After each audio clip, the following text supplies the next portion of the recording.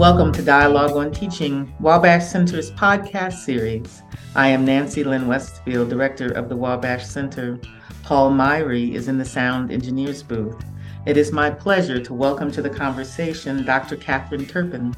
Dr. Turpin is Associate Dean of Curriculum and Assessment, Director of the MDiv program, as well as Professor of Practical Theology and Religious Education at Iliff School of Theology in Denver, Colorado. Welcome, Dr. Turpin, to the conversation. Thank you for being here. My pleasure, Lynn. Thank you for inviting me.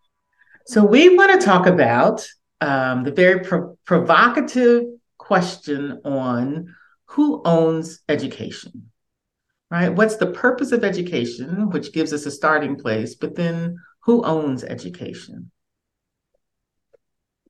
Yeah, so I have a story about this that goes back to my own time in college. And I was traveling on a service learning kind of thing, and we were meeting with college students in Brazil.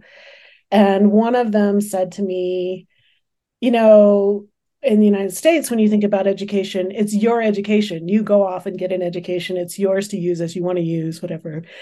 And here in Brazil, not everybody gets to go to school. And so when somebody from a village makes it into higher ed in one way or another, gets to university, there's this understanding that the whole community owns that education. And so as whatever you're being trained for, it's with the knowledge that you're bringing it back to your community. And in a sense, the education belongs to the community. And I mean, this just totally disrupted my whole individualist kind of notion of higher ed and what I was doing, and made me think about, well, who would be the community that owned my education if this were true? And, challenged all these white notions of individualism, things like that. And I've been sort of, I suppose, intrigued by that this whole time. And then, recently there's been all these situations coming up where, particularly in K through 12 education, you have teachers having to post their curriculum a year in advance so parents can decide whether or not children are going to be exposed to the things they're going to teach, or the whole thing that just went down in Florida with the Anti-Woke Act about what people are allowed to teach in their own classrooms. And I was having a conversation with my doctoral pedagogy class about this. And we have a student from Myanmar in the class who was talking about how the dictatorship there determines curriculum, across all professions in ways that signal sort of the goodness of the dictatorship. And people were like, oh, I'm so glad we don't teach in that environment. And then we started having these whole conversations about all the ways in which we do teach in that environment, where the things that we are teaching maybe do not belong to us and our own academic freedom or a sense of what's important for our students, or even to students and their own values, but are enmeshed now in all of these systems of control, really, about what is taught or not taught. And it's been a very kind of disruptive thing. So on the one hand, I really enjoy thinking about that this isn't just individual return on investment or individual personal development, that, education really has much more of a communal purpose. And then on the other side, this idea of what does it mean when the wrong communities take charge of that, or in my mind, the wrong communities, and who are the communities that own the education that's going on? So it's been something I've been thinking about a lot lately. I think it's precisely the time to think about that, right? I think it's coming to you because of all the examples that you mentioned. One of the questions I used to ask in the first or second session of my Intro to Educational Ministries class was, and have each person respond in a very public way, like by putting it on a poster that then got hung around the wall, was they were supposed to represent either what community they sent them to seminary, or what community do they represent in seminary. And for international students, for BIPOC students, for minoritized students, it was not an issue. It was not a problem. That was not a question that was stymieing in any way. Not 100%, but primarily for white students, they thought the question was unfair. They thought it was unwarranted. And on a couple of occasions, they went to the dean to complain. Again, who owns this education, right? That's right. That's exactly right. She is asking us unfair questions and causing us discomfort because why, right? Then the pushback is because why? Because we don't represent a community, because we don't come here having sent by anyone, We have no obligation to any community other than ourselves and to disrupt. So the question was so disruptive of an assumed frame of how the world in reality, of course, is and what is normal that people complained. I didn't stop asking the question. I know how you are. Yes. But it certainly points to and makes vivid that we come from different worldviews, right? The individualistic Western worldview is a reality, not the reality. And the understanding that there are other realities that are more communal or completely communal is usually not in our consciousness. Mm-hmm. Yeah, and I guess I was so intrigued by that idea, and it was disrupting my own sort of, I think, white sense of identity and how I'd been trained to think of myself. And I think, I mean, part of what we were trying to do in class was asking, well, why should we invest in education, higher education as a public good? And particularly as people who teach in religious studies or in theology, what arguments would you make for your continued existence in higher ed, as these programs are getting cut because they don't prepare for jobs that make money in certain ways. And so part of what we were wrestling with was not only this sort of, are students coming from an individual perspective, or is this a communal perspective, but also, what is the value of this formation if we don't think of it in terms of return on investment for individual job kind of growth. And I mean, I was laughing when I was introducing this topic because it's such a basic question, but it was so hard, let me tell you, for us to sit together and to try to make an argument for like why you should invest in higher education as a public good, without running into these horrifying sort of formational questions about, well, what about legislature saying teachers are the voice of the government and therefore they should only teach the things that we want to teach, or these kinds of, in my world, it's more like you can't teach Methodist doctrine if you're not an elder in the Methodist church and you have that kind of imprimatur, or certain things like that, where anyway, it was striking to us how difficult it was to sort of articulate anything besides economic arguments for higher ed, even though nobody in the room really believed in those. And that wasn't why they were doing it, but trying to think about the cultural sense making of what's going on in higher ed. It was a striking conversation, and we kept finding really unsatisfying answers to that question. Well, and there are other conversations that happen because invariably a white student will ask an international student, are you taking your degree back home?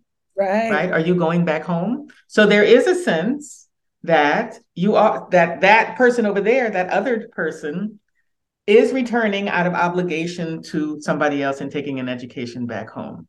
So there's a glimpse of it, but the glimpse is for the othered people. Right. Not a claim on me and my own accountability to whoever has supported me in this education or to who sent me and will receive me later. Particularly if you're there by student grants from the government. Right. That's part of the economic frame that you're talking about. It's like, well, if it's not economic and it's not about the government or kind of societal scaffolding, how do we lean into this obligation? And we don't. I mean, right, the suspicion is we don't lean into it. We don't need to, right? Because the other argument is more convincing that this is about personal growth or about personal sort of access to the goods of the late capitalism, that we live in, and that's fine, And I think one of the other things that's been happening for me is my undergraduate institution, Birmingham Southern College, is about to shut down this year. And the only way they will stay open is if the government of Alabama decides to invest $37 million or something in their endowment. And they've been trying to make a public argument for why they should exist and why they should invest in this private institution, right? And again, like what you get is a lot of individual growth stories from these students about, it meant so much to me. This is how my life changed. This is how I did. And every once in a while, like, oh, and we make all these professionals who contribute to the society and teachers and whatever.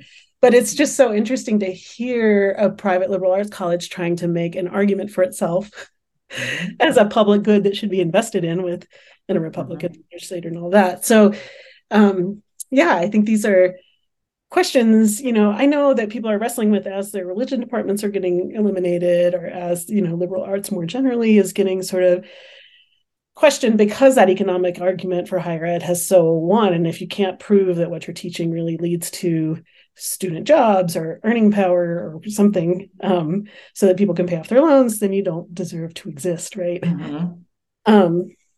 I guess what I hadn't realized until recently, though, is the other side of that is like, well, what if these kinds of communities actually get to decide the formational agenda for all students, right? That I don't agree with, or that I don't, align my own values with. So that's not a part of your moral map, right? That's the problem, is the moral. So that I do think that individualism for the public good is not an oxymoron, right? Though it could be, but it's not because that's how we live, right? Individualism for the public good. It sounds strange to say it that way, but that's what it is.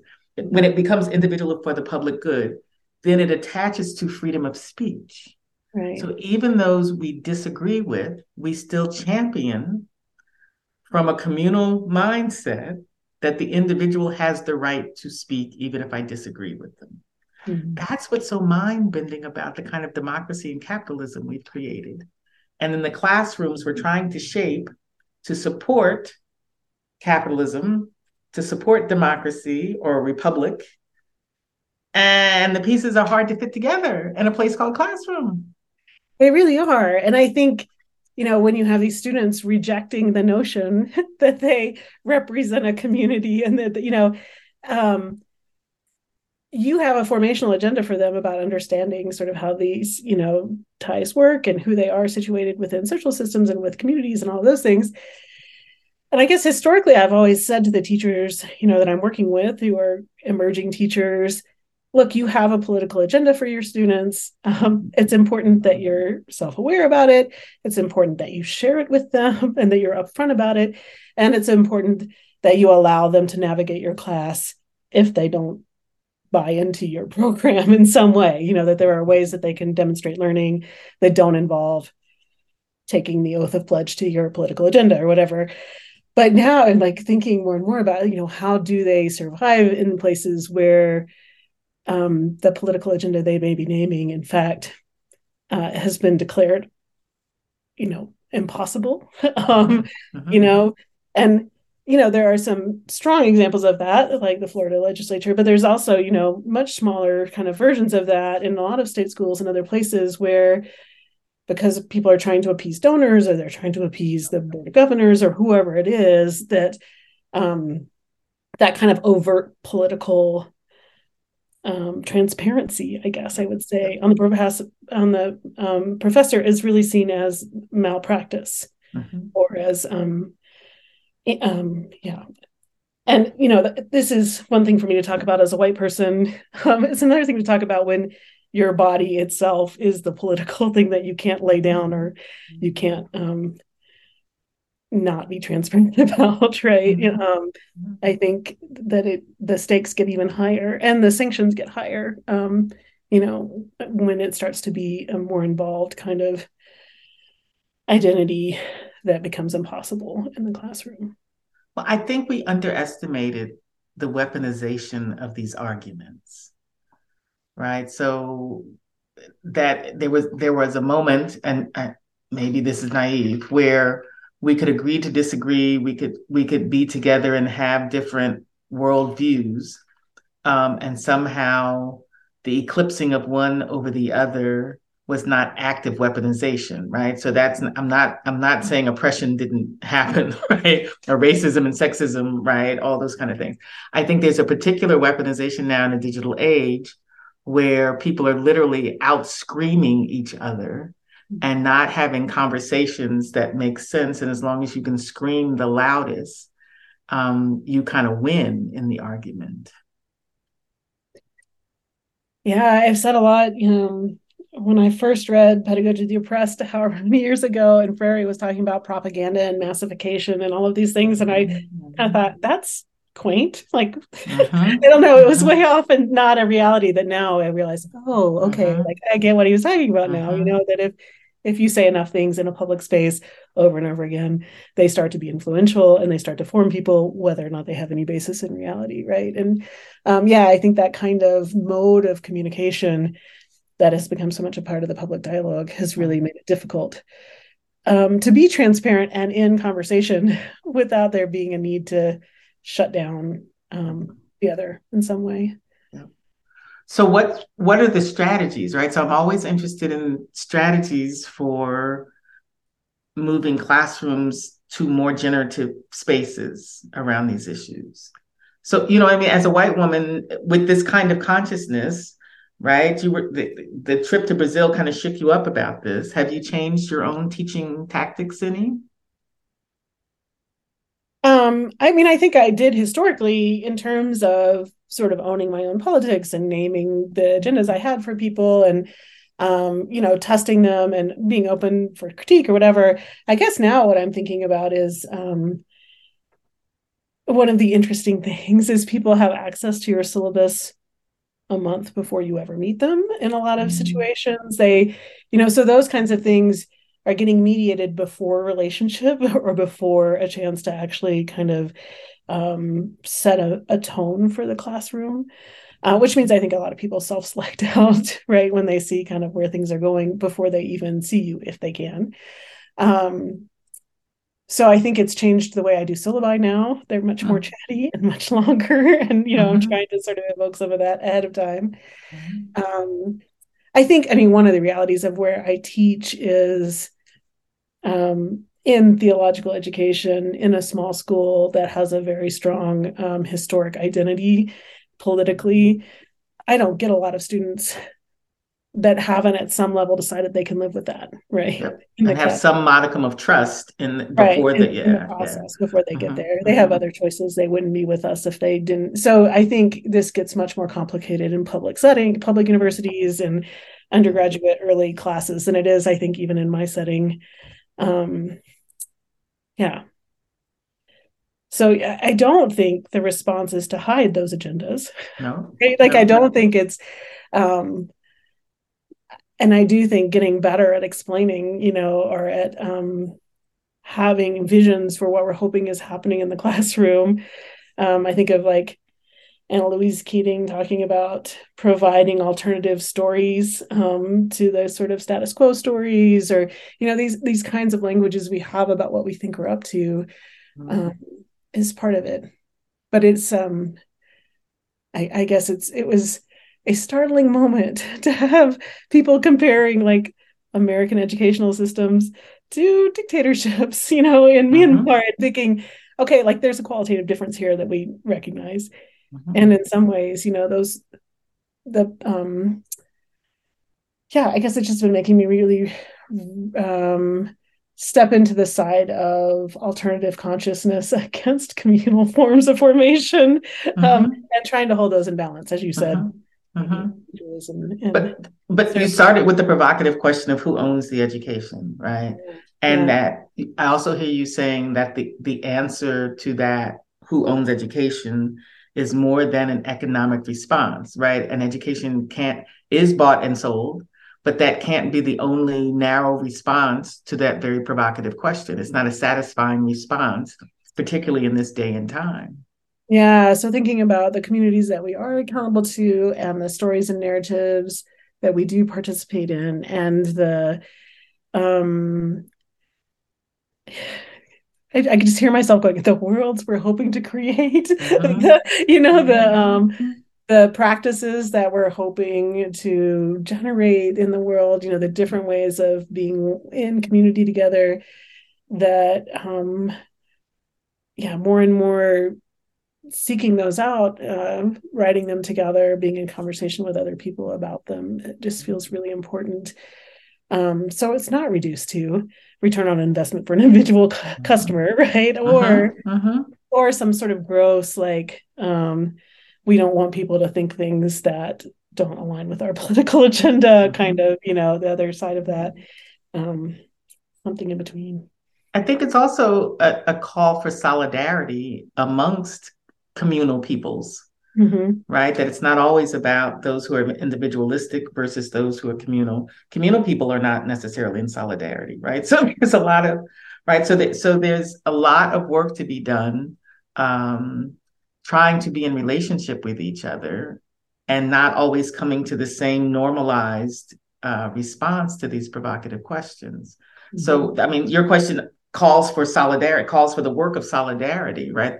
The work of finding allies, the work of trying to be conspiratory together in the best of ways. And that work's not easy either. Yes, that work is very difficult.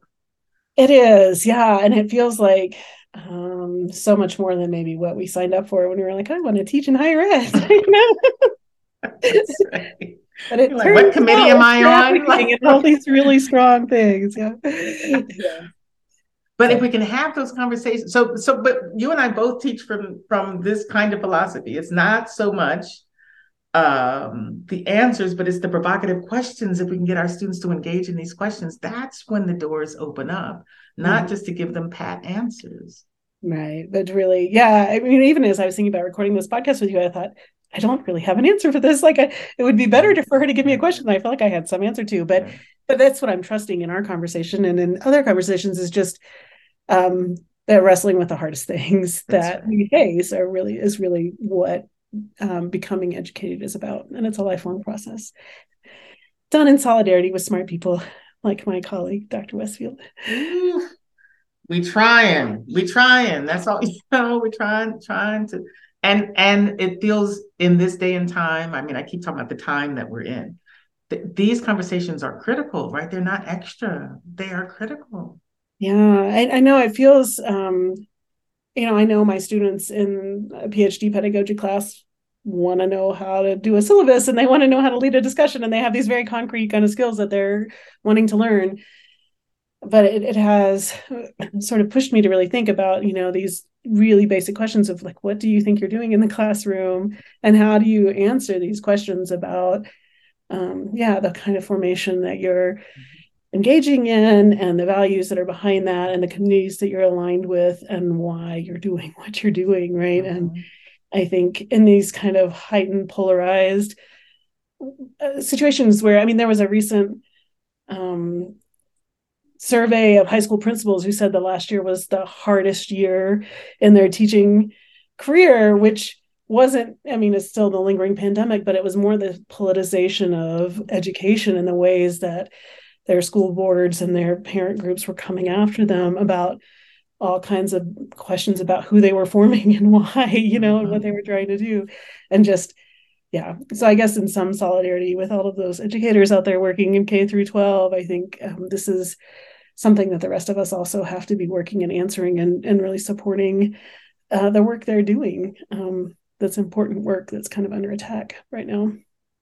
Dr. Turpin, thank you so much for this provocative and necessary conversation, right? That these are the times when we need to have these provocative conversations because the aim of teaching is contested, right? What is the aim of teaching? What are we trying to do here?